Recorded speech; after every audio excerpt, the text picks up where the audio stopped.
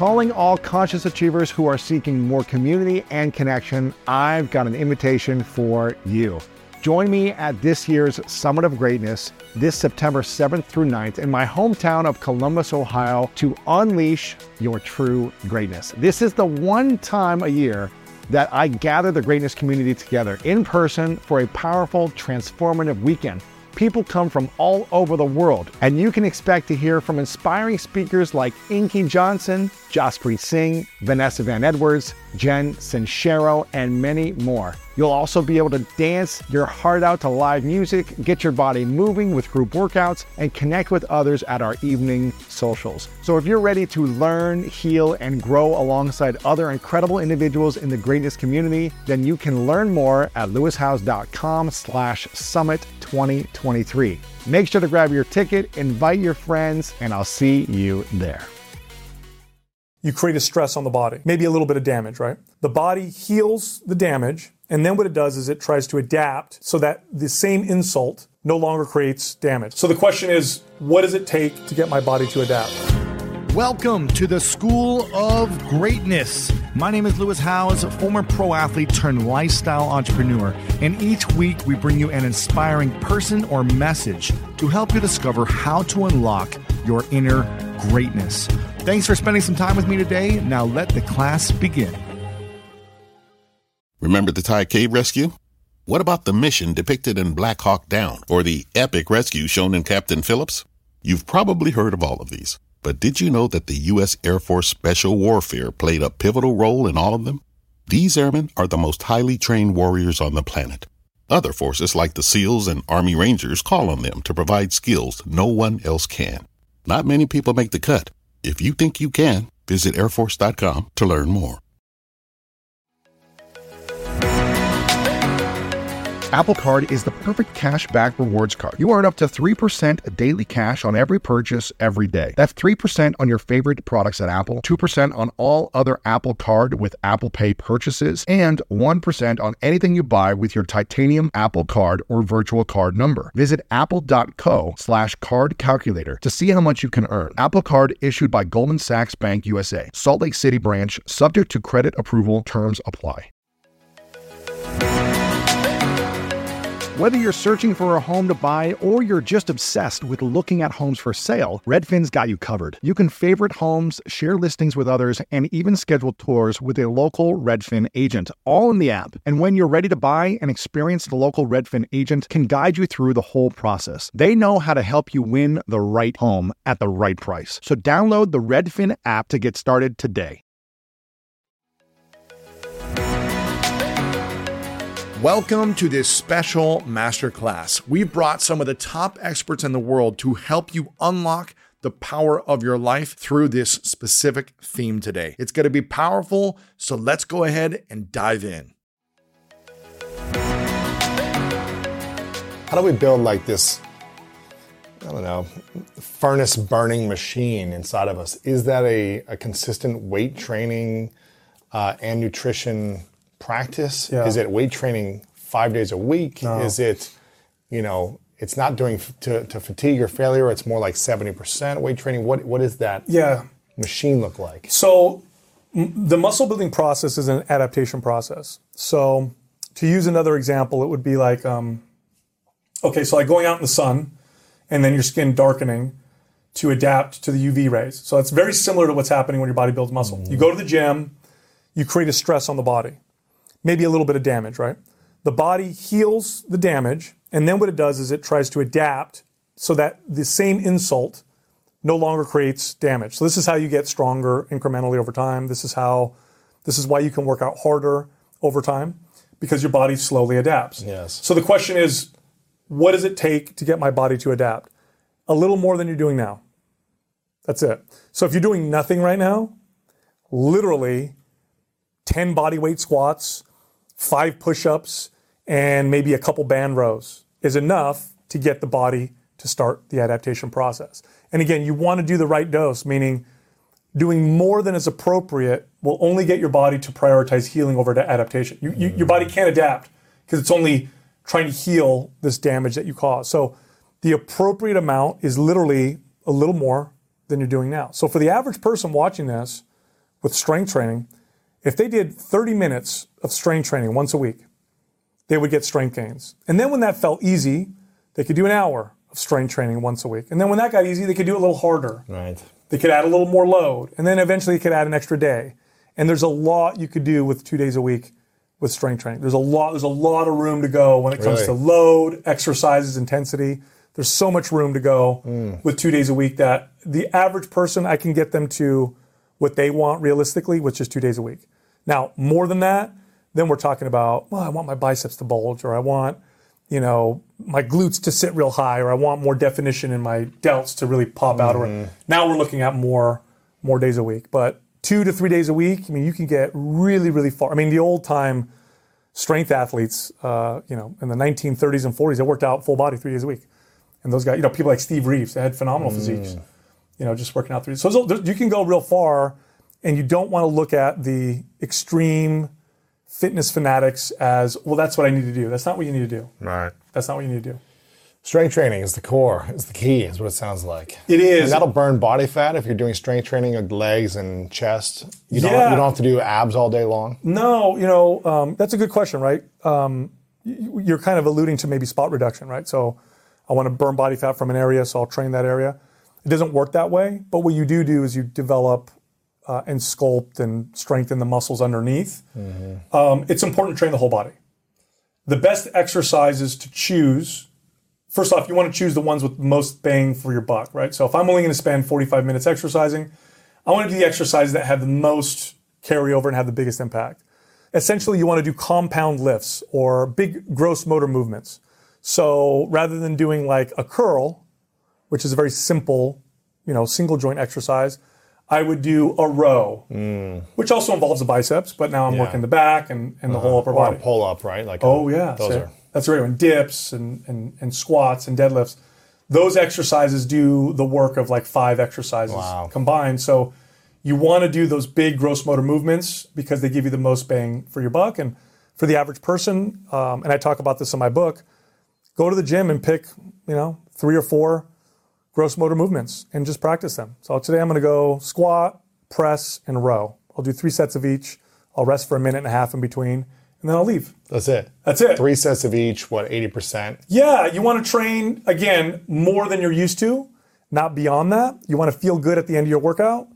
It's okay to feel a little sore the day after, but if you're sore to the touch or you're sore for 2 days, you went too hard. Really? So you shouldn't feel too sore? No, soreness is a terrible indicator of... You push too hard. It's actually a good indicator that you did too much.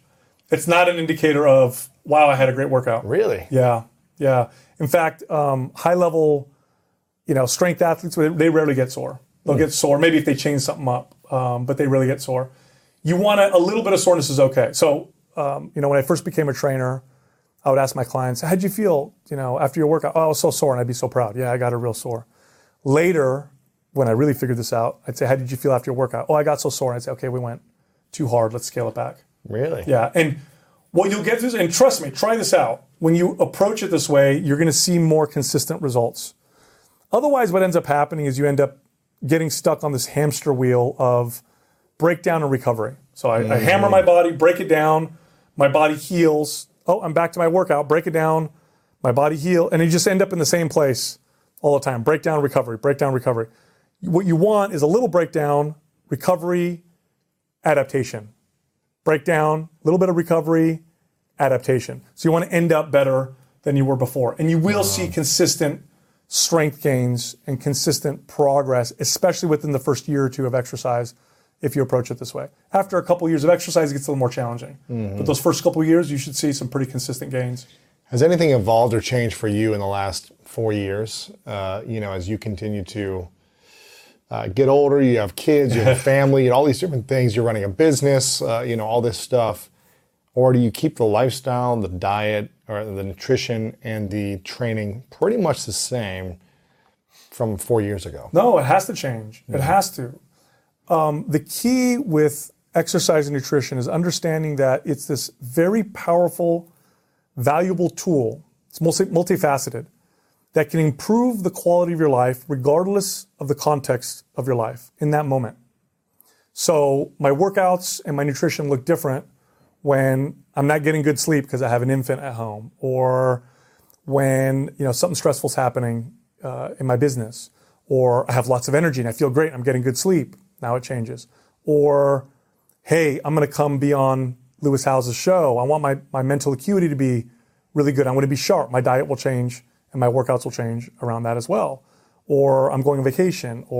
So I mold it and change it all the time. And really the idea is, can I improve the quality of my life right now?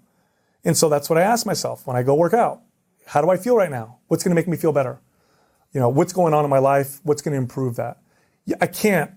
If I apply the same intensity, same training all the time as my life changes, that means I'm either going to underdo it or overdo it, hurt myself, or not get anything out of my workouts. It's like I'm never. It's going to be very hard to do the right amount. So you have to change it and mold it as things change in your life. So sometimes that means you're going after it and you're having these great intense workouts and you're seeing these new gains in strength or whatever.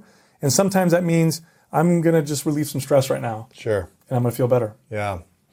I think it was about 10 years ago when I remember hearing the stat that a third of Americans were obese. Yeah. I think it was 10 years ago. And now I just heard recently, I think it's either 40% or 50%.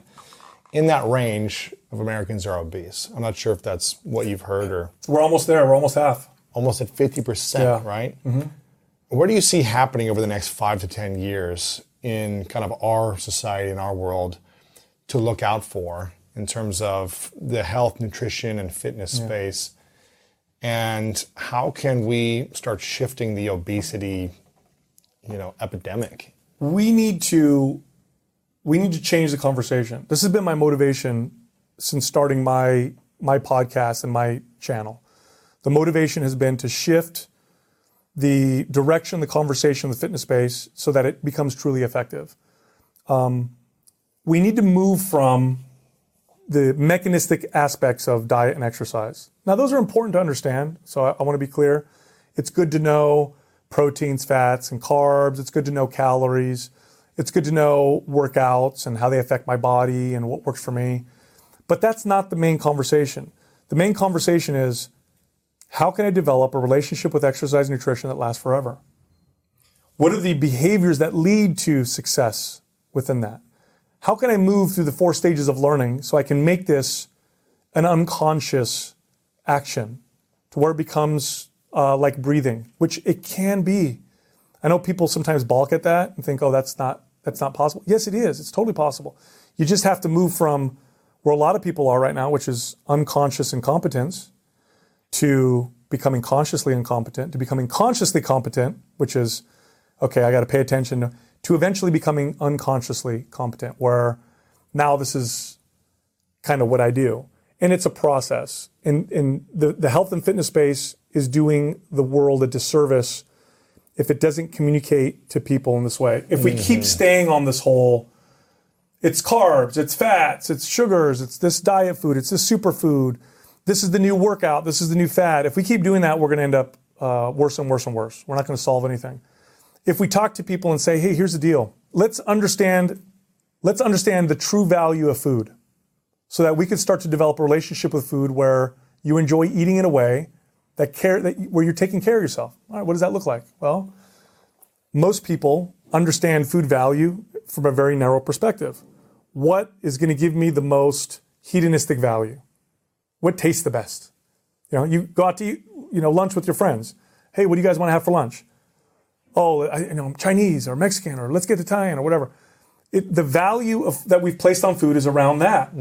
We don't understand all the other values. So you got to let's start to pay attention to all the values of food. How does this food affect me emotionally? How does it affect my digestion, my skin? How does this affect my hair? Yeah. When do I crave certain foods? Is it when I'm stressed? Is it when I'm anxious? Do I eat differently when I'm in a restaurant versus when I'm with friends versus when I'm on my own? You have to kind of bring awareness first. Then start to point out the positives and the negatives. Hey, that thing that I like eating so much because it tastes so good, that's the thing that keeps giving me heartburn. Pay attention to that. Or, that one dish that I don't like the taste so much. My God, when I eat that though, I feel so good. My digestion is really good. Pay attention to that. And here's what happens. Over time, You start to develop a relationship with food where the value of food now is much more complete. Then what happens is you actually start to crave or want foods that actually benefit you in the truest sense. You start to develop balance, right? So, hey, my digestion's off. I know, you know what? I want these particular foods because they make me feel really good. Or my energy's low. I know these foods are going to make me feel real good. Or, hey, I'm going out with my friends. We're going to have a good time and drink some beers. Let me get that food that has that hedonistic value so we can all connect, have some fun, and have some laughs. Because that's a value too, right? Yes. But you have to have this. By the way, the food industry knows this. So this is not, I'm not like, discovering anything here. I'm just communicating what they've known for a long time. This is how they sell their products. They sell you food with excitement and, beer commercials, and they show you the girls and the beach and, eat this. Look, we crave popcorn when we go to the movies. They've already created that association. We probably already have foods that we have emotional connections to because of maybe something in childhood or because it reminds us of somebody that, Right. So you can do this with yourself. You just have to become aware around it. You also have to interrupt impulsive behaviors around food to bring that awareness. So a good example would be, like, for me, there's definitely certain foods that I can become very impulsive around. So like potato chips for me is the worst. Yeah, no. Okay. That and pizza. Oh, pizza's another one, right? So what I'll do is I won't have potato chips in my house. Right. But I don't say I can't have them. If I want them, I'll drive a mile to the grocery store and I'll get them. Right. But it's more resistance to get there. I have a barrier. Yes. The barrier is, getting my shoes on, getting in the car, driving to the grocery store. And usually I'm like, I don't really want it that much. Right. So you can do that with yourself and create those barriers and create that awareness, and then identify what is making me feel the way that I feel when I crave these particular foods. And this is, again, this is a bit of a process, but once you identify these types of things, you stop using food as a drug. Mm-hmm. And you start valuing food for its total values. Because when you talk to people, I love talking to people who've done this for decades, people in their 70s who really, they just live a good, healthy lifestyle. Ask them, do you enjoy eating healthy? Oh, I love it. Like, do you really love it, or do you just do it because you like the results? No, I enjoy eating healthy. What they've done is they've built that relation. So it's totally possible. You just have to. Yeah. And this is what the industry needs to start to communicate. We need to start to talk to people in this way versus the cut your carbs out or only eat these foods or eat this specific diet. This is going to solve it for you. Not going to work because you're not solving the root issue. If someone is above 60 or 70 right now and they're listening to this and maybe they haven't been well with their diet or they're working out at all. They're just kind of like living and a little obese and have some minor health challenges. What can they be doing right now if they're over 60 to try to live a better, healthier, longer life? Well, let's pretend they're not over 60, but we'll go there. Let's pretend they're 35 or 40 and they're slightly or obese and have a couple number of health problems and, they're all in the, because we're all in this together. Yeah. What are we going to tell this person? Here's what I'm going to tell them. I'm going to say, okay, the first thing that we need to focus on is metabolic correction. And we're going to do that by optimizing your protein. So you are what are they? They're probably not eating a ton or maybe they're eating a lot of carbohydrates. I'm going to say, well, the first thing we're going to do is I'm going to say we are going to ideally, and again, they might not do this, 1 gram per pound ideal body weight, which if this person is 150 pounds, it would be 150 grams of protein. That is high, right? That is on the higher end. So this guy might be like, I don't want to do that. I'm going to say, you know what? That's fine. Here's what we're going to do. We're going to focus on metabolic correction. So I am going to start you at 3 meals a day.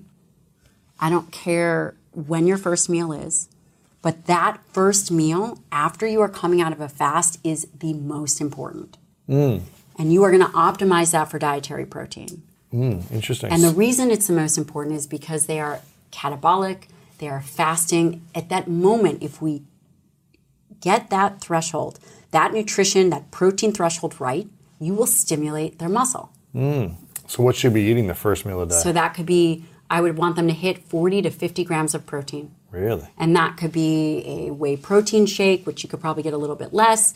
It could be a beef patty. It could be chicken and eggs. It could be chicken and eggs. It could be whatever. Okay, 40, 50 grams of protein your first meal. Just get that right.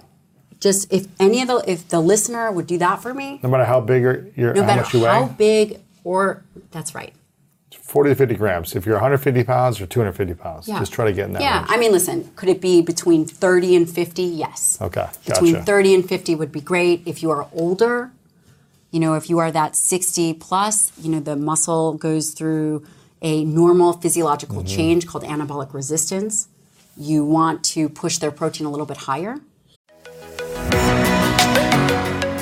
One of my favorite parts about my job is that I get the opportunity to travel a lot. And in fact, I'm recording this right now while I'm in Mexico. And actually, I was thinking about something that I wanted to share because I get a lot of questions from so many people about different side hustle ideas. So here's one for those of you out there that are on the go a lot like I am or traveling a lot. When you're staying in your Airbnb on your trips, have you ever thought about how you could be making extra money by hosting through Airbnb while your home is vacant? If you're interested in an extra stream of income, Airbnb hosting is an easy place to start, and it's like giving your home some company while you're away. Your home might be worth more than you think. Find out how much at airbnb.com/host.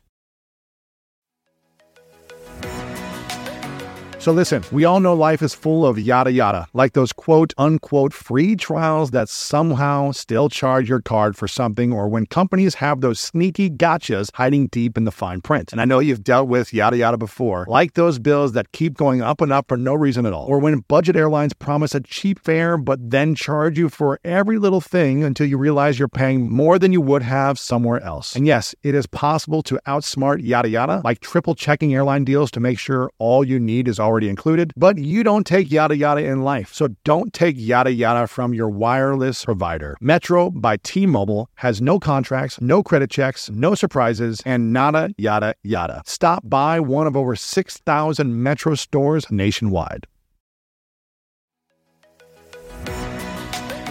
When you get a new car or a new home, your first reaction might be to say things like, oh yeah, or I can't believe it, or booyah. But what you really want to say is the one thing that can get you the help you need. Like a good neighbor, State Farm is there. State Farm is there with the coverage you need for your car, your home, and even boats, motorcycles, RVs, and other things that matter to you. With a State Farm agent, you know someone is there to help you choose the coverage you need. With so many coverage options, it feels good knowing you can find what fits for you. And when you need ways to get help, State Farm gives you options there too. In person or on the phone with your local agent or on statefarm.com, where their award-winning app State Farm lets you do things your way. So when you need help protecting the things that matter most, remember to say, like a good neighbor, State Farm is there. If you are younger, like you could probably get away with 30 to 40 grams of protein. Okay. Does it matter if you work out first in the morning or I don't fast for 5 hours in the morning? Doesn't matter. Just your first meal when you eat, after you wake up. Yeah. Whether it's right away or 10 hours later. Right. That first meal should be optimized for protein. Okay. And I would argue that if that meal is not around training, our target carbohydrate load, and if they're not training, would be 40 grams or less, that first meal. So you keep the carbohydrates lower that first meal. The reason is it ends up being about a 1-to-1 ratio of, if Carbs they want the same or less. Or you want less. It would be less, right? Because anything really above the 50 grams of carbohydrates creates a more robust insulin response. Spike, yeah. And you don't want that for your first meal. You want that first meal to be very smooth and stable. Okay. And not only that, and Heather Leidy, who I had mentioned earlier, has done some very interesting fMRI research that, one of the things that protein does is it's very satiating. And I always tell patients not to worry about their strengths, but to plan for their weaknesses. Mm-hmm. And when you augment willpower by leveraging dietary protein, you plan for it. Mm-hmm. You're much less likely to overeat. Right. So you nail that 40 grams of protein first, maybe a little bit lower carbs and some fat. Then that next meal is maybe 4 or 5 hours later, right? So you stimulate muscle. You now have robustly stimulated muscle. That next meal will be another, again, depending on what you need, I like to target around 30 grams at a minimum. Protein. Yeah. Okay. The data, it's interesting. So a lot of the literature doesn't actually support much discussion on that lunch meal. It's really that first meal. And then, but again, if we're talking about maintaining healthy skeletal muscle, we're also talking about maintaining blood sugar. right? Compliance is really important. Protein, it's very hard to store protein as fat. There's a high thermic effect of food, meaning it takes more energy to utilize it. And part of the reason I believe is because it stimulates muscle. So it takes anywhere from 20% of the food that you eat, right, to actually, it takes 20% of that energy. Right. So if you're eating 100 calories of protein, there is some contribution to that. Gotcha. Then that last meal of the day, I would say I would make that more robust. Again, that 40 to 50 grams. And any listener could do this. The younger you are, you can, muscle is typically healthier. You can get away with a little bit less. The older you are, the more protein you need at once to overcome anabolic resistance. Skeletal muscle is fascinating, in case you were wondering what I really thought about it. It's actually a nutrient sensor. It senses our nutrients. And it senses leucine. Senses and that what? leucine, which is that that amino acid. And that's really how we need to think about protein is we really need to understand that protein requirement as we age is really about a meal threshold. 24-hour protein is very important. Secondarily, having protein in discrete meals is incredibly valuable. Because if you don't, you won't stimulate your tissue. Sure. And as you age, that tissue becomes more marbled with fat. It becomes more challenging. The other thing is resistance exercise is another way to stimulate tissue. And this is where you get with a great trainer. I know I typically recommend between 3 and 4 sessions of resistance exercise a week. But again, having someone evaluate you as it relates to training. And then another thing that's overlooked is mitochondria. And that's really the cardiovascular aspect. And the current recommendation is 150 minutes of moderate to vigorous activity now. And I think again, we're very split. People are really into resistance training or they're really into cardio. But when we think about longevity, we must address both. Is cardio, when I think of cardio, I think more about people trying to lose weight. Right, that's not a great strategy. Is it helping you build muscle when you are just running and riding a bike? I mean, not really. Muscle to grow requires metabolic stress, requires heavier mechanical lifting. tension, exactly. Metabolic stress, ribosomal biogenesis, protein and calories. Then why do people focus so much on cardio? Is it for heart health? Is it for other benefits? I believe that number one, it's very easy to do. You don't have to have advanced knowledge of training machines protocol. And equipment. And that's hard. That's hard for people. There's that barrier to entry. Cardiovascular, a lot of the literature, a lot of the data has always been done on cardio.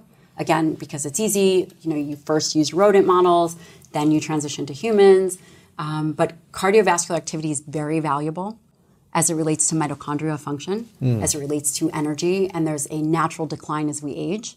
Again, aging doesn't get easier, but being able to be strong and capable and optimizing for dietary protein will be the ultimate in longevity. Yeah.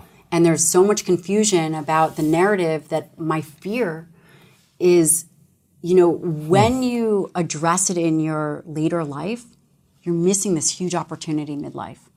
Alzheimer's, cardiovascular disease, they don't develop later in life. They start in your 30s. When I was looking at that participant's brain, when I was looking, we'll just call her Sarah, when I was looking at Sarah's brain, it didn't start then. It started in her 30s. From nutrition or from excess, from being overweight. Had she built muscle, it would have been a metabolic buffer. Right. When you look at diseases of aging, it's not the aging. These diseases like Alzheimer's, cardiovascular, these start in your 30s. Sarcopenia, which is the big one, where sarcopenia is loss of muscle mass and function, which is we see people get much smaller. That doesn't start then. Right. It starts much earlier. So if you eat the way that you did in your 20s, you have no chance of protecting your muscle. The changes will be subtle until one day they're not. You just start shrinking and getting weaker. You have increase in adipose tissue. You now fall into the general category of one of the millions that are overweight, have high blood sugar, insulin resistance, you name it. And it's something that happens over time. And if we continue the conversation that is very distracted about, well, we'll take this and we'll take this and we'll do that, as opposed to do the foundational things that we have direct control over, which is train hard, optimize and prioritize for a protein-forward plan. You do those fundamental things, everything else is gravy. That's it. So if you focus on protein and you train consistently, yes, you should be able to protect your muscle. And it sounds like eliminate a lot of the health problems or risks that could come your way. This is the ultimate in a muscle-centric approach. What was the things that you saw when you went to these blue zones that they did that maybe you weren't even thinking they would do? Like, what were the surprising things they did? Or the unsurprising things they did? I mean, there were a few things I saw that were kind of striking to me that made sense. But one was that in Ikaria, which was one of the Greek blue zones, they eat so much wild food. So they had wild greens, summer greens, winter greens. They had wild mushrooms. They had wild sage tea. They had wild fish. They had so much wild food in their diet. And we know that wild foods are much more nutrient dense. Why? Because they're stressed. And stressed plants make more protective compounds. Those protective compounds are called phytochemicals. They give the color and the richness and the flavor. What people don't understand is the more flavorful a food is naturally, the more phytochemicals it has. Interesting. You know, if you go to your garden at the end of August and pick a cherry tomato that's ripened in the hot sun that explodes in your mouth like the most incredible flavor. But if you go to a store-bought tomato and you cut it, it's like cardboard, tasteless. What's the difference? It's the phytochemicals. So flavor always follows the phytochemical richness of a food. So not the stuff you put on it or sauces or salt or fat or sugar to make it taste better, which food industry does, but just the natural flavor. Interesting. So you know, the more flavorful a food is, the better it is. So they eat a lot of wild food, and it's so flavorful. The other thing was interesting was that shepherds, had this culture of going and knowing exactly which plants to feed their animals at which time of year to graze them. So it would shepherd them, they'd eat all these wild plants, but they knew if this herb was coming in at this time of year, they'd go eat this herb. And if this plant was coming in this time of year, they'd go eat that thing. I'm like, why are you doing that? He says, we know because the meat and the milk taste better when we and so it kind of, they were not doing it because it was better for them or because it was for longevity or because... It tastes better. Right, the cheese, it tastes better. So it turns out that we know now that phytochemicals are not just in plants. And phyto means plant. Right? They're not just in plants, they're also in animals. So the work of Fred Provenza and Stephen Van Vliet from Duke have clearly shown that when animals are eating a wide array of wild plants or a wide array of, planted grasses and flowers and different things, they will seek out medicine in the food. So they will literally go and eat major, calorie crops, let's say, but then they'll go and sample from 100 different plants to get their medicines. And so these wild animals, these wild plants are being eaten, and the phytochemicals are accumulating in the meat and the milk of these animals. So studies have shown, for example, that you can have as high levels of the catechins in green tea in goat milk. That's from goats eating certain wild plants. Yeah. So it's mind-blowing, and there may be ways that even these get transmuted. So eating regeneratively raised meat, I went to a restaurant here in LA last night called Matu, where they have regeneratively raised meat. Was it amazing? It was amazing. Now, it wasn't as fatty and kind of like marble, corn-fed meat, but it was delicious, and it was tasty and yummy and amazing. What was this place called? Matu, M-A-T-U. I'll have to check it out. Really good. It's in Beverly Hills. And you'd love it. It's so good. And you can eat that and know you're eating from an animal that's been well taken care of, that's living out in its natural habitat, that's regenerating the environment, that's restoring the ecosystems, increasing biodiversity, conserving water in the soils, that's reducing climate change, that's producing more nutrient-dense food that is rich in phytochemicals and good fats and more antioxidants and more minerals and just pretty much everything. So that's incredible. So that was a sort of I think a key to part of their longevity was they lived on this stuff. They basically were shepherds and goats and sheep were their livelihood. What was about their relationships? Yeah. How did that play in? Did they have certain types of relationships with family members? Did they have intimate relationships? Were they married for long periods of time? Did they have 10 wives? You know, what was the whole? What was the process? One couple I saw had a collective age of 210. It's crazy. So I don't know. I think, you know, being married is definitely a key to longevity for men. For women, not always. Depends on if they're happy or not. Oh man. So I think having a happy, healthy relationship is such a key part of longevity. And they were very much in the realm of community. And it wasn't just like this isolated relationship. They were embedded in a context of a community that was totally supportive, that celebrated together, that played together, that worked together, that, you know, harvested together, that shared sheep together, that, you know, made cheese together. They were just doing stuff together as part of the way of life. And so, and they would just stop and talk and hang out and like chill. And it was like, nobody was like starting a company or, you know, nobody was like, you know, getting ahead in social media for likes and followers. I mean, they were just living life. They weren't striving or trying to get anywhere. They were just being. Interesting. And so their culture was all about the power of these incredible moments where you share with people you love and care about and celebrate life and enjoy life and talk. And we were driving out of this one town in Sardinia because I had these two guides that were really great and they were local Sardinians. And this car like stops in front of us and like blocks us. And this old guy gets out and he walks over this stone wall and he like waves us to come over. And I'm like, what's going on here? And he just waved us over. He wanted to talk. He saw us in the car behind. He's like, he just wanted to talk. So we sat in the stone wall for like an hour or so and chit-chatted about life and about his life. And he was Carmen. He was 85 years old and super vibrant, fit guy. And he started telling us about his life and how, you know, there was a mudslide that destroyed the village he grew up in, which they moved the town a little bit higher on the mountain. But he still had his farm on that old area, his old family land. So he took us down. He had like 6 sheep and he had a pig and he had some chickens and he had orchards and he had a whole garden where he grew eggplants and peppers and tomatoes and zucchini and herbs and spices. And it was amazing. And he literally took care of his entire property by himself at 85 years old. I mean, I don't think I could do it. Right. And then I'm chasing this guy up this hill after his sheep, and I'm like, wow, I can't keep up with this guy. And he's 85 years old. And so he was super vibrant, mentally sharp. You know, he lived with his family, and they just had this incredibly deep culture. There wasn't nursing homes. I met a woman, Julia, who was 103 months. You know, like like I say, I'm 5 3/4. She's like, I'm 103 months, and she was like, you know. Didn't have kids and lived with her niece and nephew who loved her and took care of her. And she was still working. She was still working, making all this stuff for weddings, all the little tablecloths and doilies and embroidery stuff. I don't know how to do that, but she was making all this stuff and she was just so bright and still was walking around every day and taking her walks and hanging out with everybody and her friends. And it was really amazing to see this culture where, you know, people were not ostracized or excluded, but, you know, they were included in life.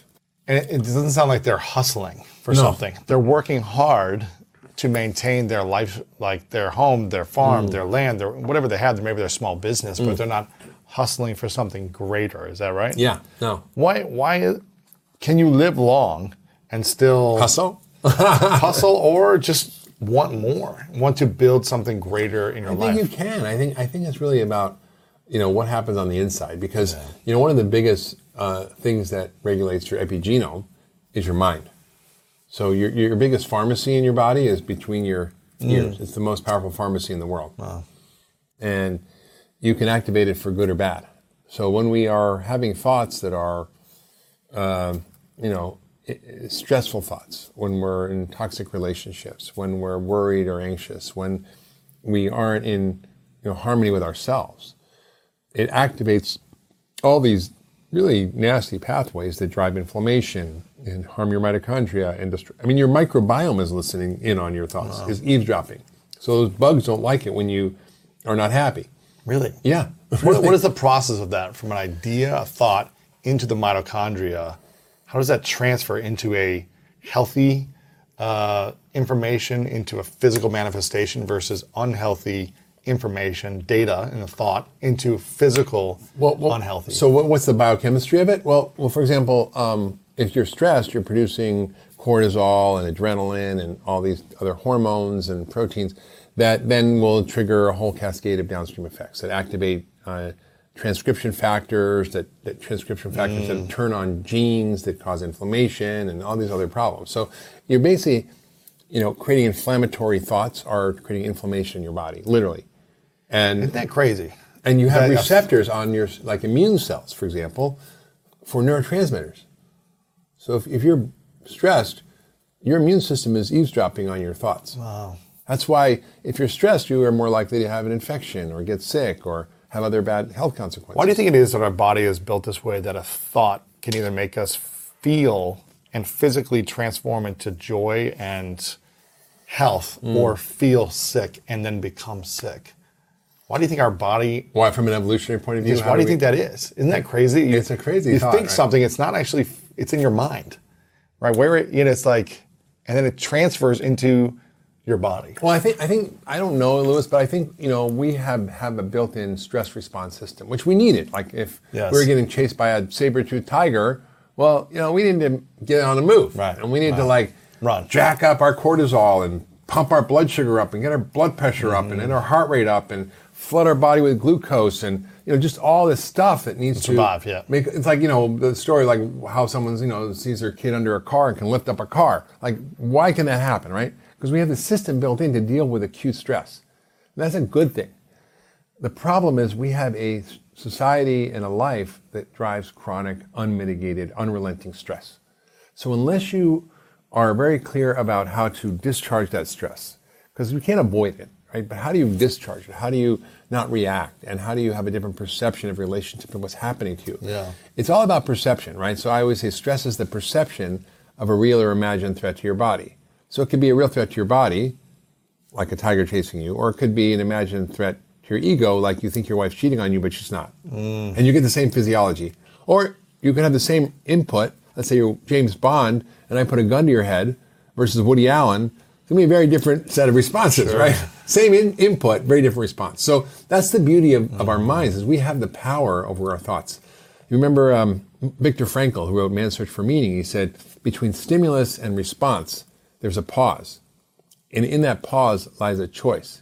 And in that choice lies our freedom. For those of you who don't know about Viktor Frankl, he was in Auschwitz, and he was a psychiatrist in Auschwitz, and he chose not to let even the most horrific thing that's almost ever happened to human beings affect his own well-being and happiness and inner life. Yeah. That just blows my mind, right? It's unbelievable. So when you think, oh, my life, this and that, we always have a choice, and whether you have stuff or don't have stuff, it's all about our perceptions. So mindset and your thoughts are a key part of longevity and health, and having meaning and purpose. That was the other thing in these cultures. They had so much meaning and purpose. Like Carmine had such purpose. He had to go and take care of his sheep, and he had to feed his family, and he wanted to support the other members of the community by giving them food, and he fed his animals the extra, and so he had a meaningful life, and he also had a very active mind, was reading books and learning all the time. So, that extends your life by up to 7 years. Wow.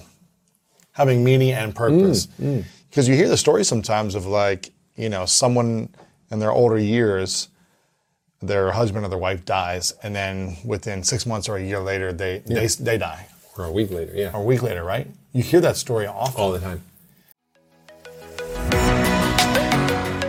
I don't know about you, but when around 3 p.m. hits, I find myself craving the right refreshment to get me through that mid-afternoon slump. New Pure Leaf Zero Sugar Sweet Iced Tea is full-flavored sweet tea, but without the sugar and the calories. It might take several bottles for you to believe that a delicious sweet tea can really have zero sugar and 0 calories. But you know what they say, life is full of surprises. Or in this case, full of flavor. New Pure Leaf Zero Sugar Sweet Iced Tea. Try it to believe it. For 20% off your next 12-pack, head to Amazon and use promo code 20PureLeaf. That's promo code 20 PURELEAF for 20% off.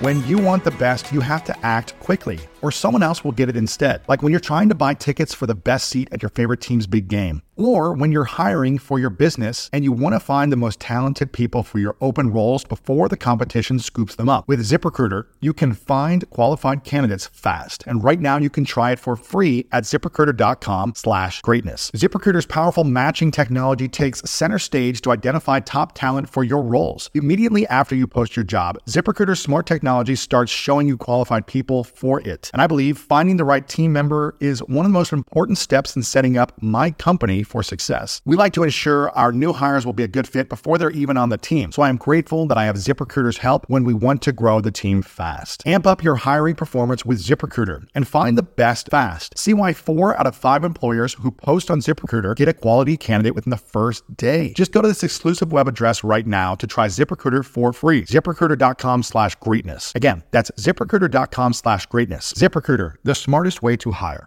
And is that because their meaning has lost, or just more they have a broken heart and they don't know how to? Both. I mean, there actually is a phenomena of a broken heart. I had a patient with this once who had this incredible wife. They were deeply in love. They were married for decades and decades. She got breast cancer and died. And he was relatively healthy, and all of a sudden he went into heart failure. Come on. Like, boom. And it's in the medical literature. It's literally a broken heart, and it causes actual clinical heart failure, where your heart muscle can't pump the blood around. Now, that's from, what is that from? Is that from thinking Yes. and then feeling the heart, the pain in your heart? Yeah. It's the physiological phenomena that happen when you have a stress response, the flood of all these stress molecules in your body that damages the heart. Let's say that you were able to give a 5-step process for someone who's 30 pounds of belly fat, or around there, 20 to 30 pounds of belly fat. And they were like, you know what? For once in my life, I want to get like at least a flat stomach. Yeah. Maybe it's not going to be super defined and under 8% body fat, but 12% body fat, roughly 10%, and I could get close. Sure. But everything we talked about, from sleep to emotional stress to nutrition to, we haven't talked about calories in, calories out, or lifting and things like that yet, but from everything we talked about, if you had to give a 5 bullet point process of like, this would be the foundational steps to get you started on losing that 30 pounds of belly fat, what would you say? Yeah, I'd say, and I've talked about this before, step 1, very clear and defined breaks between meals, whether you are snacking or not. What I mean by that is, rather than grazing throughout the day and constantly keeping insulin levels high, I find people have much more success by having very clear, defined gaps. So I don't care if you're fasting or not, but eat breakfast and have a very clear and defined break until lunch. Have a very clear and defined break until dinner. Allow yourself the ability for insulin levels to come back down, glucagon levels to come up, so that you're actually getting into a fat burning process between these meals. Every time you're consuming something, you're kind of stopping that process for a little bit. Interesting. Right? Even if your calories are, yes, that comes into equation, but you need to have these peaks and valleys a little Breaks between consumption. Yes. Now, can you consume water, teas, Yes. coffees, anything For sure. else? Anything 0 calorie. I mean, it's, 0 calorie. yeah, I think people will naturally eat less doing that too. But I do think that we have to take little bits from the calories equation and little bits from carb insulin model and meld them together instead of having these two camps that are largely opposed. And that's where I say, hey, this seems like an equal, delicate, thoughtful acknowledgement of both sides. You're probably going to eat less by having these clear defined meals, but you're also taking into account letting insulin levels come back down nice and low, and you're not keeping them chronically elevated, which we know is not good either. Yeah. So that's usually rule number 1. Okay, step 1. Yep. Step number 2 is very similar, but I say have a minimum 12-hour break between your last meal of the day and your first meal of the day. So 12-hour fasting minimum. And it's not really a fast, right? Like sleep and don't eat after 8. Exactly. Yeah. I feel like there's a reason why you get your blood work done after a 12-hour fast, right? Things tend to come back down to homeostasis. Give yourself a chance to get back down to this balance. There's a multitude of different reasons why that's beneficial. Insulin levels getting lower, insulin sensitivity getting much better, so the food that you do eat with breakfast is going to be much more, able to be taken up and utilized, which leads into step 3, breakfast like a king, lunch like a prince, dinner like a pauper, right? So you're kind of tapering as the day goes on. So larger meals in the morning if you're not fasting, which we'll talk about here later, if you're not fasting, having a larger meal in the morning is generally going to be better. And if you look at the research, it's very, very clear that people that have a larger breakfast end up eating smaller lunches and smaller dinners naturally. Because they feel satiated, right? And that doesn't mean that you go eat a box of Fruit Loops or Cheerios for breakfast, right? And with that, I'll kind of dovetail into a slightly different piece that kind of coincides with that. Okay, there was a BMC medical genomics study that's probably one of my favorite studies that demonstrated that you can have higher fat content in the morning because you end up starting the day with more insulin-sensitive muscles and less insulin-sensitive fat cells. What that means is you have less likelihood of storing fat as fat in the morning. And that way you start your day with higher fat, higher calorically dense meals. So maybe steak and eggs, something like that, without a bunch of hyperpalatable carbs, right? Yes. Something that's calorically dense. And then as the day goes on, taper calories. Carbohydrates are lower calorie than fats, even though they do spike your glucose and spike your insulin. It's okay to have those at night if you're not overdoing it. So a lot of times what I will do is I will have a higher fat breakfast. I will have something like steak and eggs for breakfast, or usually like steak and like ground beef. I'm a big fan of like that Joe's Scramble kind of thing that you do, good, right? Man. With like a little bit of goat cheese, a little bit of feta, maybe some like lox, make it very Mediterranean. And that's pretty high fat, so it's calorically dense, right? It ends up being like 800 calories, right? Then as the day goes on, like a slightly smaller lunch, and if I am having carbohydrates, they're usually allocated to the evening time. That doesn't mean I'm having cakes and pies. It means maybe I'll have some lentils, maybe I'll have some, something Mediterranean, right? Then, that's going to naturally be lower calorie because there's not as many fats in it.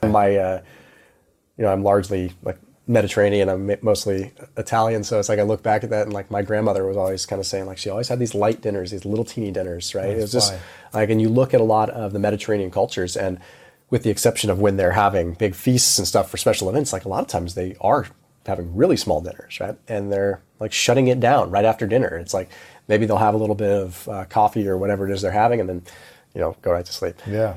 And then when you go into step 4 is your diet should optimize your sleep.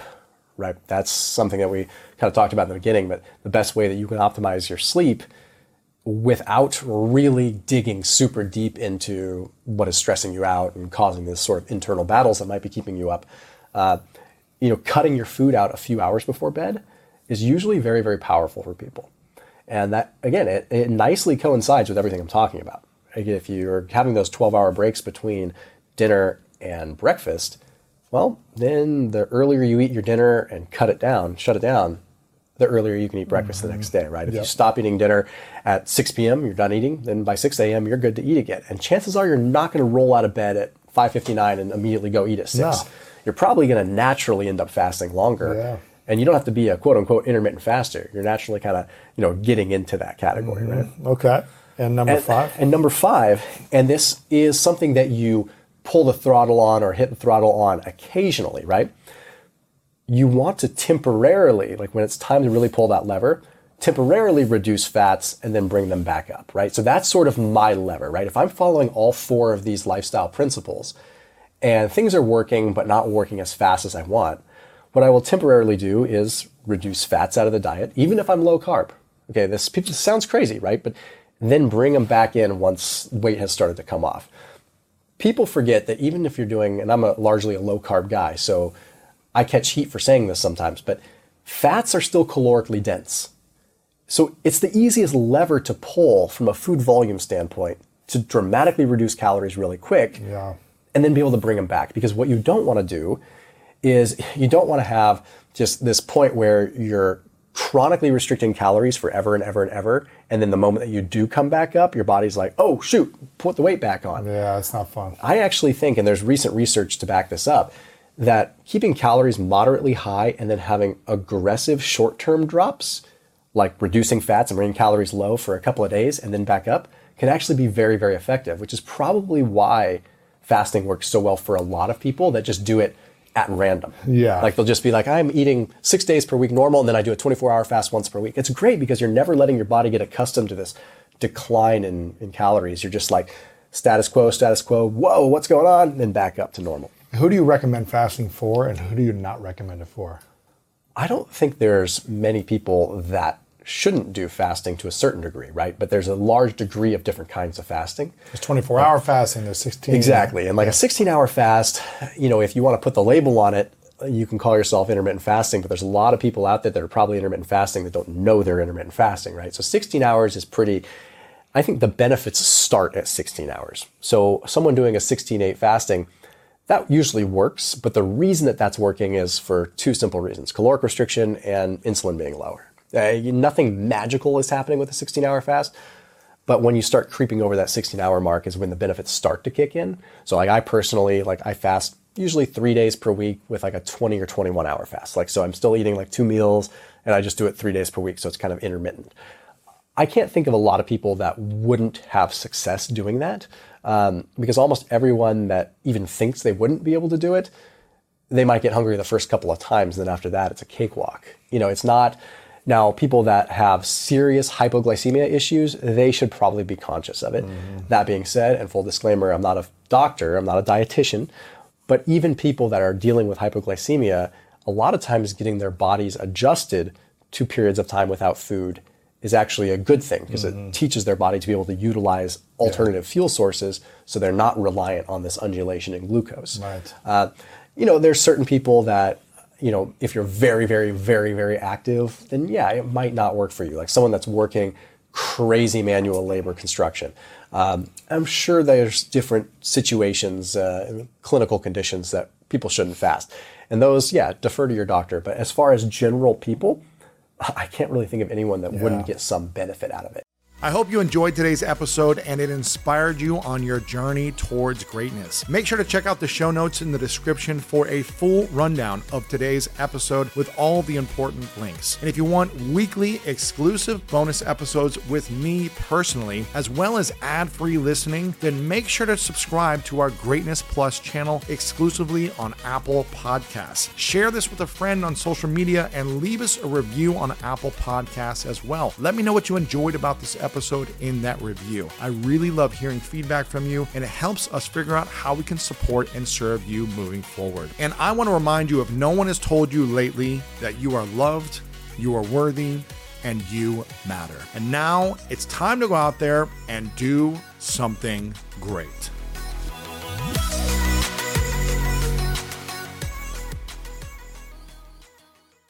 Human nature can get a little messy, but nature is powerful enough to save us from ourselves. Seventh Generation Laundry Detergent lifts away tough stains with a 97% bio-based formula. For when you think whipping up yellow curry chicken in white pants is a great idea. Totally not speaking from experience.